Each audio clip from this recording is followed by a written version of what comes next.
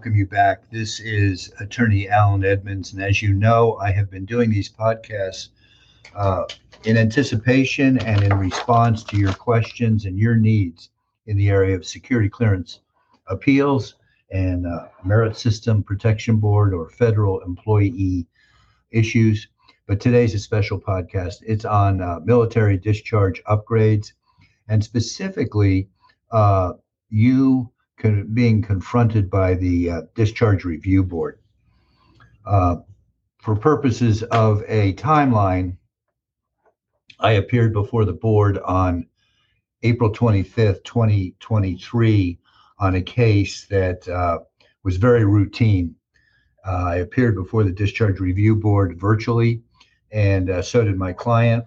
And the allegation was a single specification under Article 112 Alpha of drug use, which is one of the most common allegations that has been used against individuals for the last 20 years.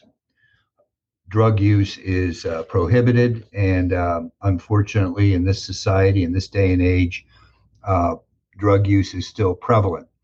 And this was a Marine case, and I appeared before the Discharge Review Board with a senior officer who was presiding. I will not name him, although his name will appear in future correspondence that I intend to direct to the Department of the Navy, as well as the Secretary of Defense, the Armed Services Committee, and perhaps the Department of Justice. I felt that the behavior at the hearing, and I'm getting ahead of myself, I felt that the behavior at the hearing was so outrageous, so insulting, and so demeaning to this young 24-year-old Marine that I, as I've always done in the past, I had to come to the aid of veterans that have to be confronted with this type of behavior. I have maintained that one of the biggest problems that veterans have, the most antagonistic response that veterans have, is ironically from the military. And yesterday's hearing was a perfect example of that. And I want to use it as a platform to highlight this problem. So I appeared before the board, and then I started thinking about you, my listeners, that have discharge review upgrade petitions pending, or you're going to appear before the board. And I just want to give you a word of caution. I want you to be prepared for everything. And everything includes sometimes, which is an absolute unnecessary event, that sometimes you have demeaning, sarcastic, critical, and comments coming from board members. These people are officers in most instances. Yesterday's board had one Navy enlisted, but they're officers. They've been in the service for a long time, and quite honestly, they're not equipped today for command leadership. They're assigned to the board, and some of them are very bitter. This is a highly unusual situation. In the past, I've complimented the Discharge Review Board. I've complimented the people I've dealt with because they were professionals, but that was not the case yesterday. And then I said to myself, I'm doing a disservice in these podcasts if I don't prepare you for all eventualities. And that includes being treated in a disrespectful, demeaning, and mean-spirited, insulting manner. And that's what happened yesterday. So I want to alert you to that and tell you that this is a perfect reason why you don't want to go into the board by yourself. The board is not set up to treat you the way you should be treated. And as we learned yesterday, my client was absolutely amazed and said, I'm so happy that I had you there. When I saw the direction that the senior member was going, which was to deflect all of the mistakes in the military and all of the misconduct of both flag officers and the officer corps in the military to the lowest level enlisted, I thought, what a cowardly thing to do. And that's what I'm going to talk about. And that's what I'm going to take to the Secretary of the Navy and the Secretary of Defense. You see, right now, we are having an incredible problem in this country with recruitment and retention. And the branches of the military have lowered their standards to get more recruits. And there's no secret to this. They can't fill the billets, and they can't get young men and women to join the service.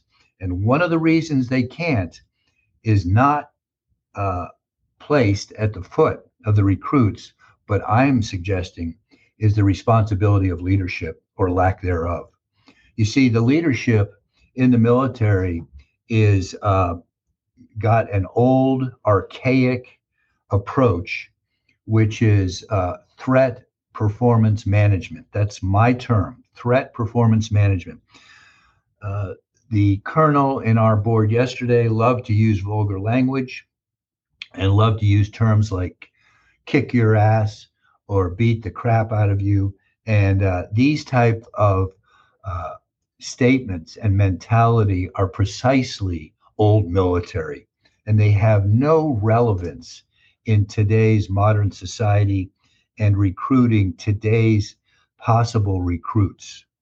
If you treat people in that manner, what results? The results are that you don't create loyalty and you don't create respect or trust. So the case yesterday was this young recruit that went in at age 19, and ironically, he had never used drugs.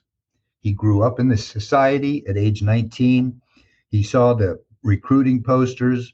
His family had served before, and he was gung ho. He was a football star in high school, and he joined the Marine Corps having never used drugs. And in the first year, the Marine Corps introduced him to illicit drug use. That's right. The Marine Corps introduced my client into drug use, which he had never done before. And the drug use occurred on a single occasion in his barracks. And what happened is he was a shy individual and he wanted to fit in, and a senior enlisted individual had purchased some LSD, and he told my client, "You should try this." Well, he was a senior enlisted to my client, who at the time was an E3, and my client didn't want to be cast out and didn't want to be thought of as a individual that wouldn't fit in. So he tried LSD on one occasion. He admitted to its use. The Marine Corps responded by kicking him out and gave him an OTH other than honorable. And that doesn't always happen on a single drug use, but it did in this particular case because archaic leadership and management response said that, well, you used LSD on one occasion. We're going to overlook the fact that you were in the company of senior enlisted people superior to you and that they brought the drug into the barracks. We're going to overlook all that, as did the colonel yesterday at the hearing. Instead, he fixated on my client should have known what the commanding general wanted out of the 2nd Marines, et cetera, et cetera. There was no proof that this information was ever given to my client. He admitted, I know I shouldn't have used drugs. It was a bad decision. He admitted that probably 15 times in this hearing because they kept battering him and insulting him with his wrongful drug use. What's so ironic about this is at the hearing, when I saw where this senior member, this colonel, was going, I brought up a list of 12 flag officers and captains or colonels who had all been disciplined for breaking and violating the Uniform Code of Military Justice in some very serious manners. And of course, one of the most famous cases that I discussed at the hearing yesterday was General Petraeus. And you may remember him. He was a general in the Army, and he was married, and he had committed adultery. He started having an affair with another woman. He brought her into secured areas and allowed her to carry classified information in violation of DoD Directive 5220.6. And do you know what happened to this general? Well, he got permission to retire with full rank and privilege. He didn't lose anything. Yet my client, who had used drugs one time in his entire life, got an OTH and has been scarred for life since he got out. So we filed this discharge petition for an upgrade, and he was treated in a very insulting and demeaning manner by the board. And I want you to be aware of that. So don't go to these board meetings, these board hearings by yourself. You will get absolutely abused. That's a sorry state to have to report, but the possibility is there. And you won't know if the members are even qualified to hear the case. The members don't tell you if they had abused alcohol. They don't tell you if they had abused drugs as young people. They don't tell you if they've been divorced or committed adultery. You have a right to ask them. It's called voir dire. But they won't tell you that you have that right. They're supposed to, and they're supposed to also tell you you have a right to challenge any member of the board. But they didn't do that. And they don't do that in many cases. But you would never know that. And you would sit down there to make a presentation, and then you would get literally attacked with inappropriate comments and innuendos. And in my case, the case with my client, vulgar language. This is a situation that is a pandemic in the military. The military is scratching their head saying, why can't we recruit? And I smile and say, don't blame it on the recruits. If you want to know why you can't recruit, and I'm saying this to commanding generals, I'm saying this to flag officers, and I'm saying this to colonels or captains. I'm saying if you want to know why you can't recruit, take a look in the mirror, because the person that you see in that mirror is an individual who is not trained in current management and leadership techniques. The person in that mirror is old school, is archaic, and is applying leadership techniques that are 30, 40 years old in today's world, and they don't apply. Not all flag officers, however, respond like that. And that's the interesting part about it. I've been doing these cases for over 45 years. And I remember the days, because I have met some incredible flag officers, admirals, generals, major generals. And I remember the days when Keith Alexander, a general who retired from the military, became director of NSA. And he had a recruiting problem. His recruiting problem was trying to recruit talent to NSA. The culture at NSA was not good. He knew it. But being the general that he was, he attacked it. He wasn't afraid to think out of the box, which is not a characteristic that I would describe the board members had yesterday. They were so limited in their approach to problem solving that they were, in my opinion, had tremendous leadership deficiencies. But Keith Alexander wanted to recruit for NSA. He needed some sharp talent, but he knew the society that he was working in. He knew that to get talent, he would have to be open-minded and approach the problem of recruitment differently. It's something that the United States military institutions haven't done yet. And maybe they'll wake up. Maybe they'll wake up when their barracks are empty because they can't get recruits, and they'll stop blaming recruits, and they'll instead look at their own leadership deficiencies. So back to Keith Alexander, you know what he did when he wanted talent? He got on a plane and he went to Las Vegas, and there was a DevCon convention there of techies, people that were gifted and people that had incredible computer skills and engineering skills. And he appeared on stage And how do you think he was dressed? Do you think he was in a retired general uniform? Not, no, he wasn't. Do you think he wore a suit and tie? No, he didn't.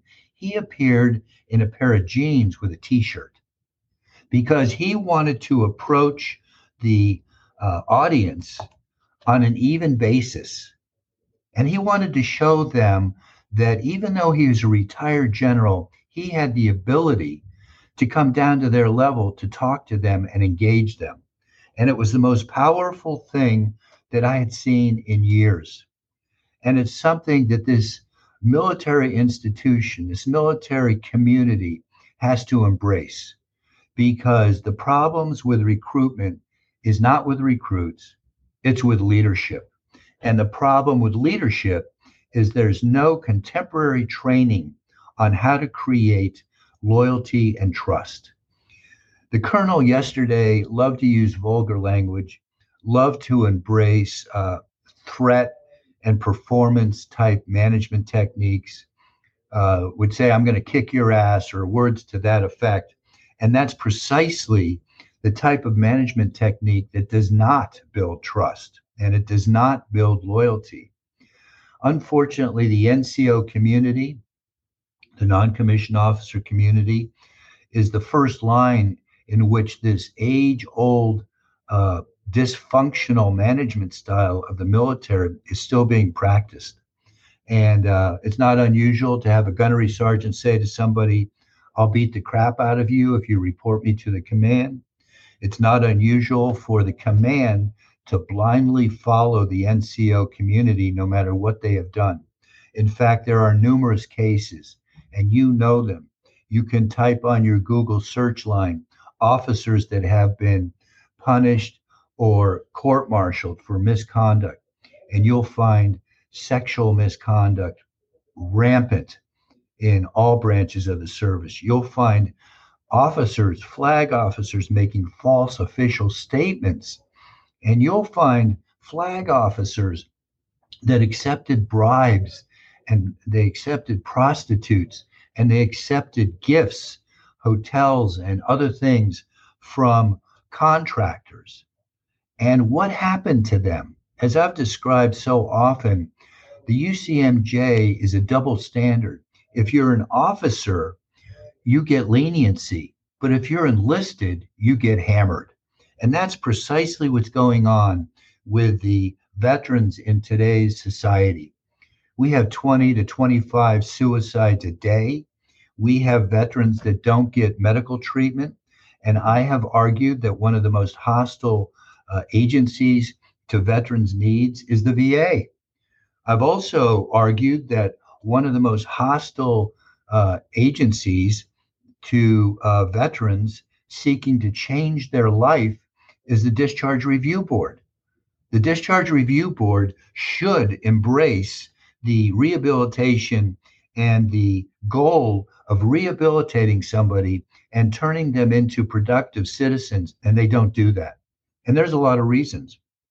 Last year, the Discharge Review Board got over 23,000 applicants. They're understaffed, and in my opinion, not all of the hearing officers, and I want to be clear, I'm not condemning all of the hearing officers, the senior officers that are lieutenant colonels or captains or full colonels. I'm not condemning them all, but unfortunately, a few bad apples has poisoned the entire barrel. And what's got to change, as I said, is they've got to be trained or they've got to be shown the door, because these people are doing a disservice. And these young men and women that are smoking marijuana on one occasion, or they're late, or they go UA for personal reasons, they go unauthorized absence or AWOL, and then they're getting an OTH and they're being denied an upgrade when they file for it. That's absolutely unnecessary, and it's a tremendous disservice. But unfortunately, the military doesn't think so. The military wants individuals that get a OTH or a general discharge to be punished for the rest of their lives. And you can see that in the statistics. The statistics show that of all the upgrades that are filed, no matter how many years after separation, most are denied. And you'll hear a variety of reasons. The Discharge Review Board is inundated with so many applicants, as I indicated earlier, 23,000, and don't have the manpower or the concern to deal with them on a meritorious basis. They rubber stamp denials, and that is wrong. So if you want to create an environment where young men and women want to join the ranks, you don't do it by creating a historic record of ruining people's lives. And that's what the Discharge Review Board is perpetuating. This is Attorney Alan Edmonds. I'm at 800-481-2526. I've been doing this for over 40 years, and I represent proudly veterans that have punitive discharges, veterans that want to change their life, and veterans that can't do things because of one misfeasance, one mistake in their lives, and they have an OTH, and then they get confronted with individuals such as the colonel on the case that I did yesterday before the Discharge Review Board that is ill-equipped to understand the truth of the situation, ill-equipped to honestly recognize that officers get treated leniently and that enlisted people get hammered.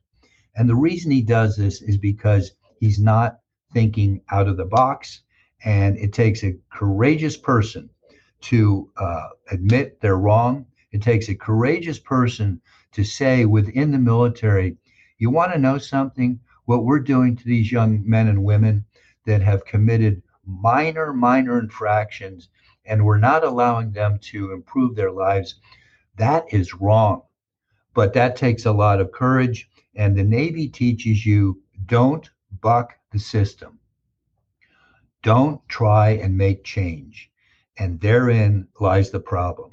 So the recruitment and retention is going to continue to decline because of our backwards, archaic management style, and that's a shame. But if you have a hearing and you have questions about it, I hope you'll call me at 800-481-2526. I'd love to help you. We've been helping Marines, Navy sailors, soldiers, and airmen for over 46 years. Our clients span the globe, and we're here for you. In the familiar, generic sense, this law firm has your back. And it's a shame to say that the military does not. But the Edmonds Law Firm will fight down to the mats for you in an attempt to improve your life and your livelihood. So call me 800-481-2526. Thank you.